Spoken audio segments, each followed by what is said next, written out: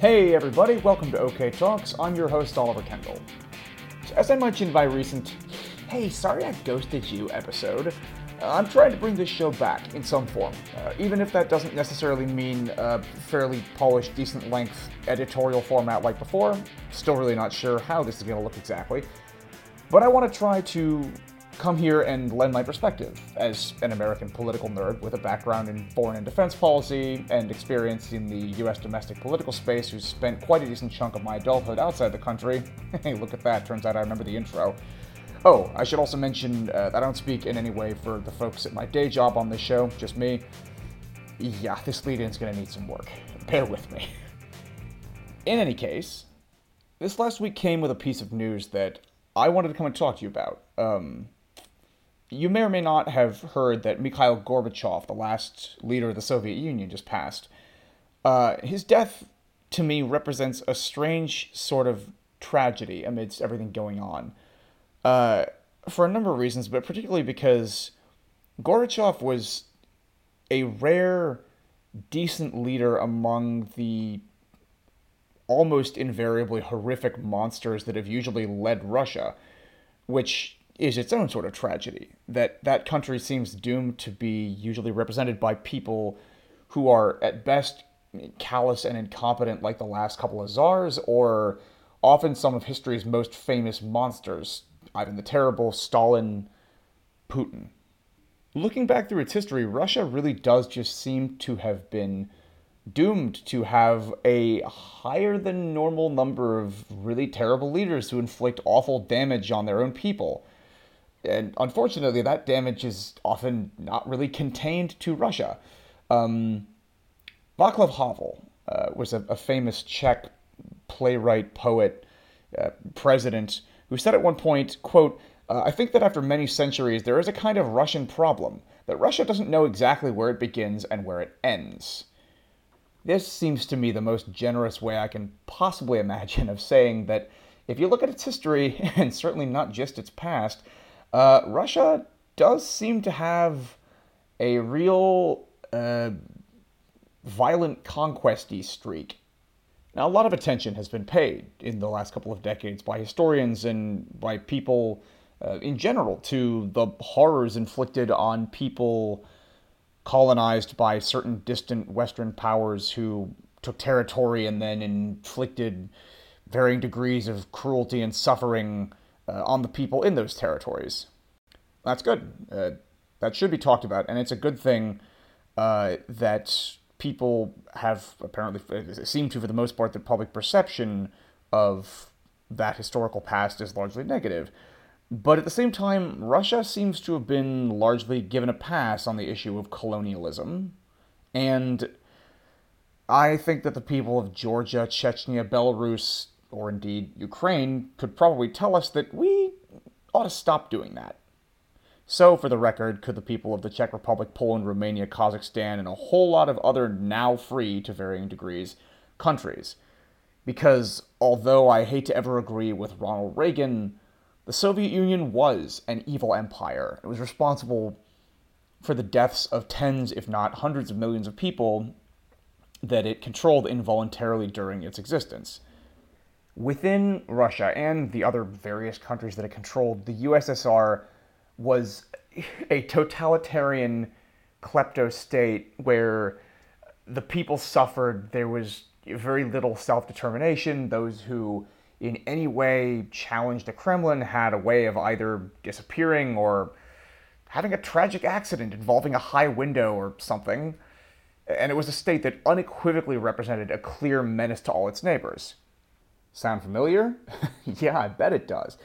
And the fact that you could reasonably ask me now, wait, Oliver, were you describing the USSR or were you describing Russia the way it is now a few decades later, is why, in the middle of everything else that's going on right now, the passing of Gorbachev, one of the few, I think, really fundamentally decent leaders of a Russian empire, feels, I don't know, feels darkly symbolic, feels like, I don't know, like tragic poetry. Now, that's not to say Gorbachev was a perfect figure, but Michael McFaul is the former U.S. ambassador to Russia under Obama's first term in office. he had deep experience in that country. Like, he was sort of on the ground as an activist in the 90s during the early days of Russia's brief, tragically temporary foray into democracy, who is now both banned from the country and possibly one of the most articulate and informed Western critics of Vladimir Putin that I'm aware of, said on Twitter the other day, the day Gorbachev died, that it's hard to think of a single person who altered the course of history in a more positive direction than Mikhail Sergeyevich Gorbachev. McFall clarified that as a younger person, he wasn't satisfied with Gorbachev. He didn't think that, Gorbachev was reforming the USSR quickly enough. But stepping back here, it's hard not to see Mikhail Gorbachev as a really incredible and rare historical figure, really an aberration, a product of a truly vile system who did yeoman's work to reform it, and once it was clear that it was going to fall apart, which would inevitably mean the loss of his own immense power as like the singular ruler of a superpower, he did not resort to violence to hold on to his power in a system where resorting to violence is not only like an acceptable option, it was the default. Him deciding to not violently crush the peaceful coup, basically, that ended one of the most harmful totalitarian regimes in human history, freed millions of people both in and outside of Russia. He sent Russia in a good direction. And now a bunch of the people that he freed, at least many of the ones in Russia where he is now quite unpopular, spit at his memory because tragically they either think or have been brainwashed to think that they were better off under the USSR. Now, in fairness, it should be noted, the collapse of the Soviet Union was incredibly traumatic for a lot of the people that lived through it. I mean, this is just a widely acknowledged fact, and on a personal level, I've talked to Russians who lived through that period, I get that it was a huge mess. But to think that the mess after the USSR fell apart was somehow all Gorbachev's fault and not the fault of decades of horrific repression and mismanagement seems just delusional to me. I can't resist also just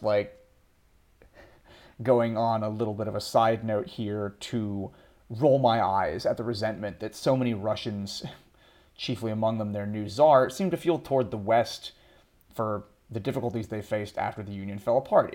I'm sorry, it's just childish. The West didn't make the USSR consolidate all of its industries into neat little monopolies for rapacious oligarchs to gobble up. The West didn't, build the mafia or create any of the other host of ills that occurred within Russia after the wall came down. I know a lot of countries struggle with self-examination. Certainly, my own country is definitely not without that tendency on occasion, unfortunately. But the tendency in Russia toward just total blame shifting to avoid embarrassment rather than addressing the root cause of any of the problems, along with the petty resentment toward potential partners that generates, it's probably a big reason why the largest country in the world with endless resources was already a complete basket case with an economy the size of Portugal or Texas or something, even before it decided to launch a genocidal campaign against the neighbors, resulting deservedly in crippling sanctions from most of its former trading partners. On that topic of scapegoating, it's been just surreal the last couple of days to see a bunch of Russians interviewed on television in the last few days about Gorbachev's legacy and see, not all, certainly, but the vast majority responding with some iteration of, yeah, well, screw him, he shouldn't have let the USSR fall apart, we were better off. Watching this gave me a really intense desire to teleport to Moscow, magically become fluent in Russian, and just yell at these people. Some iteration of, okay, first off, no, you weren't better off. You missed the bread lines, and second, like, try going today and telling the people of, I don't know, Poland, the Baltic states, Romania, Bulgaria, East Germany, the Czech Republic, the various stands, Hungary, and a whole bunch of others that they were better off in the Russian Empire. I'm sorry, the Soviet Union. Hell, even any Ukrainians who aren't too busy hiding in a bomb shelter or blowing up enemy tanks would tell you in a heartbeat they're better off free of the USSR. If living under Russian control was so great, why are the Ukrainians now more united than they've ever been, fighting tooth and nail against the glorious special military operation to create Novorossiya? No group of people, except apparently a good number of Russians nowadays, actually think that they would have a better life if they weren't free of the Soviet Union. But that's it, isn't it? It wasn't about a better life. Not really. Maybe once, somewhere, sometime, it really was about a global workers' paradise or something. But ultimately, it seems that the Soviet Union was really just the Russian Empire with different branding. I mean, why else does it always seem to turn out that the only people on Earth who have any sort of like pride over Soviet history always seem to end up being Russians? Well, okay, Russians and the occasional aging leftist iconoclast type for whom Vladimir Lenin himself helpfully gave us the term useful idiot. There's nothing more noble or, in fact, more acceptable about ordinary Russians who say the USSR shouldn't have broken up than there is about a Spanish person saying that Spain should still be in Peru, or a Brit saying that the UK should still be in India. Gorbachev did the right thing as the leader of the Soviet Union and deliberately gave more independence to the, let's call them what they were, colonies, effectively, that formed the Warsaw Pact. He did the right thing and allowed like millions of non-Russian people controlled by a Russian empire, effectively, to start to become free. And then, even if perhaps grudgingly, did so again for Russians themselves. By doing this, he created an opportunity for the millions of Russians living at the time, whether he meant to do it or not, to have a shot at some sort of normalcy. It's too bad they messed it up. And the fact that the brief Russian attempt at democracy ultimately failed, and that so many in Russia now apparently look back wistfully at a truly awful situation that existed before, is a reminder about how important it is that after some sort of massive wrongdoing by leadership, that there be some sort of truth and reconciliation moves that get made. For example, the fact that Russians today, ostensibly independent of the USSR that they once formed a part of, apparently now, according to multiple polls, see Stalin, a man who almost certainly was responsible for more deaths than Hitler. They see him in a positive light and Gorbachev as a screw-up, which is a testament to how important it is to, A, hold bad leaders to account in their time. Like, meaning, as a side note, anybody saying that prosecuting Trump now for his crimes would be bad for the country because something unrest are wrong. And B, that it's so important to actually dig into, continue to remember, like acknowledge history like the Germans have done so admirably after all the wrong they did in the first half of the last century, rather than whitewashing it, like Putin has done with Stalin in the USSR, like Turkey has famously done around like denying the Armenian genocide, and like some Republicans have been on a mission to do in parts of the United States.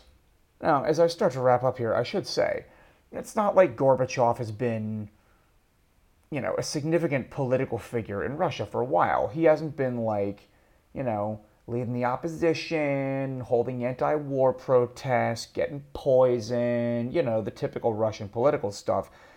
But it is pretty clear that he, a man who made a brutal totalitarian regime less totalitarian, is at least privately critical of Putin. A man who has effectively strangled in the cradle, potentially, the one shot at any semblance of normalcy that Russia's ever going to have.